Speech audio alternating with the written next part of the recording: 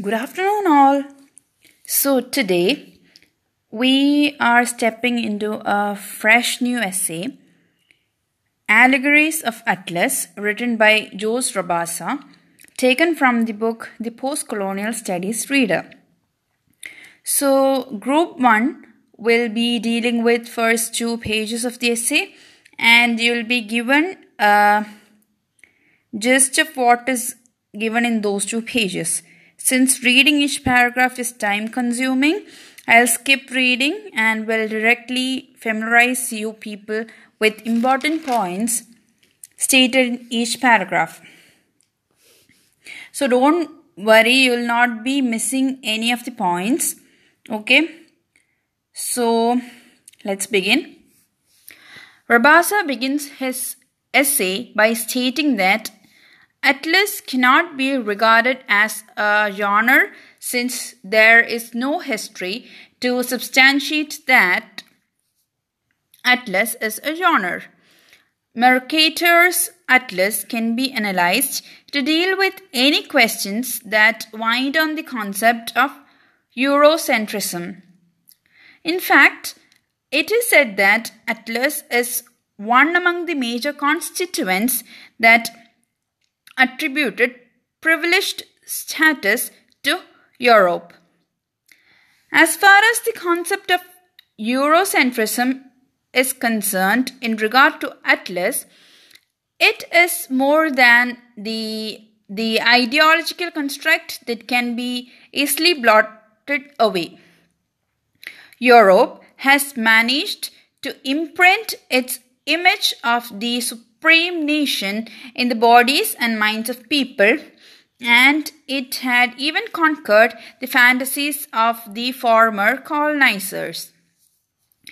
The transposition of the image of palimpsest in the sense that of earlier written records to which later works are added.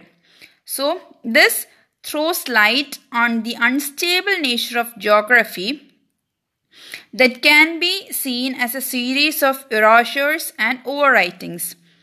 Albeit the fact that these erasures, probably imperfect, have not only transformed the world, it has also managed to paint the world from the native points of view. So this is what is being said in the first paragraph. Second paragraph, which cannot be regarded as a paragraph, it has got only one sentence, which means Mercator's world map, when analyzed superficially, reveals the plurality of semiotic systems and semantic levels interacting with each other. Third paragraph, map mirrors the world in the sense that it provides a simulacrum. A simulacrum in the sense an image or a representation of something which is always inaccessible in its totality, and this is done by means of symbols. So maps mirrors the world by means of symbols. In his preface upon Atlas, Mercator describes his work as, I quote,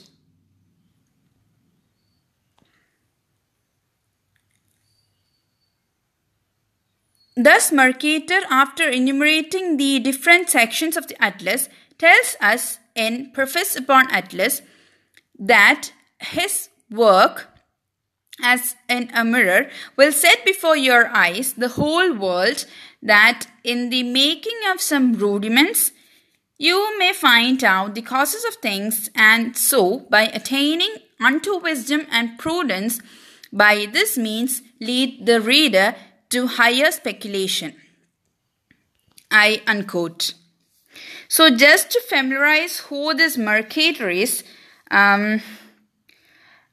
Gerardus Mercator was a 16th century geographer, cosmographer, and cartographer who is most renowned for creating the 1569 world map, the one about which we are currently discussing.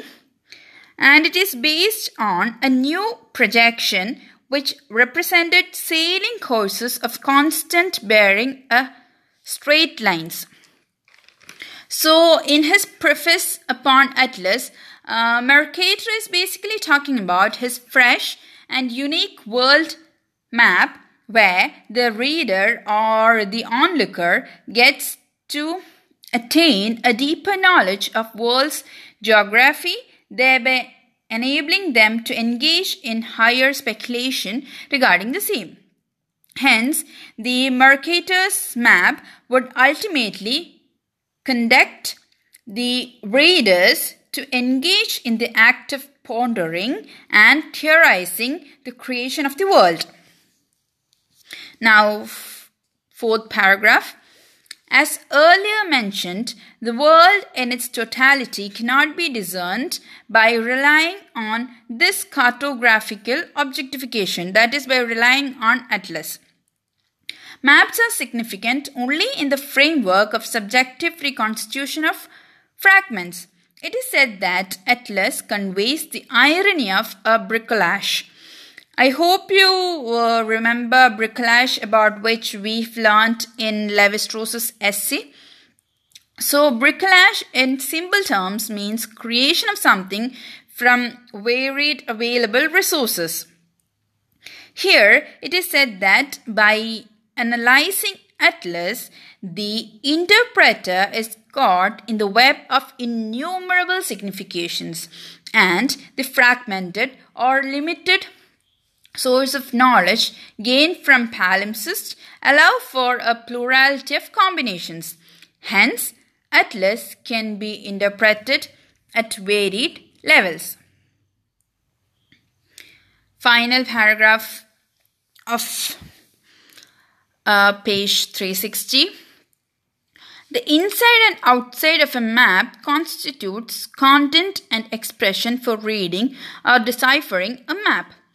If I am right, by inside and outside, Rabasa is pointing to the surface level and the deeper level analysis of the map, which will ultimately result in the repertoire of binary oppositions listed towards the end of the page 360. So surface level analysis gives us only a framework of the portrayal of Earth, which will be an allegorical decoration. The following registers, which gives an apparently homogeneous and flat representation of globe, is derived.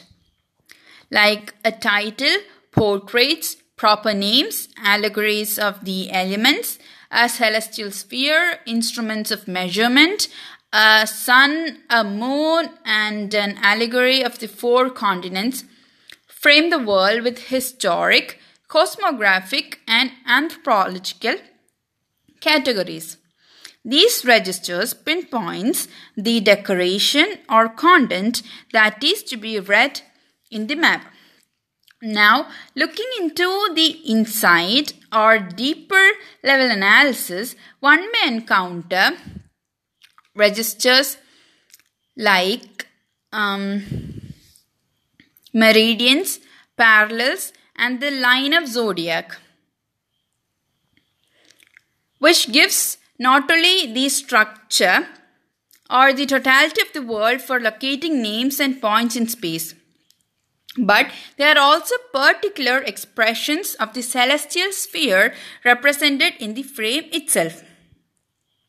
So, as a result, the map mirrors the course of history and the macrocosmos.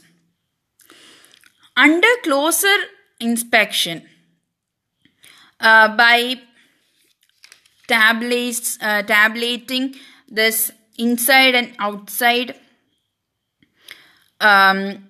analysis, or the result of the inside and outside analysis of the map, we come across a list of binary oppositions, which are mentioned here in the essay on page number 360. Hard, soft, moderns, ancients, Europe, the rest of the world, old world, new world, masculine, feminine, coordinates, contours, macrocosmos, microcosmos. So we find the inside and the outside organized in terms of a binary opposition between the eternal and the contingent, between hard and soft parts. So it is said that these binary oppositions must be understood as independent realms interacting with each other and inseparable for portraying the totality of the cosmos and the whole circle of the earth. So these binary oppositions, which were derived during the inside and outside analysis of the map, must not be taken lightly, must not be taken as a whole. Each binary opposition, each constituent of binary oppositions must be independently considered, which are inseparable for portraying the totality of the cosmos and the whole circle of the earth. So that's all about first 2 pages of the essay, the Allegories of Atlas. I hope all of you got my points. Thank you.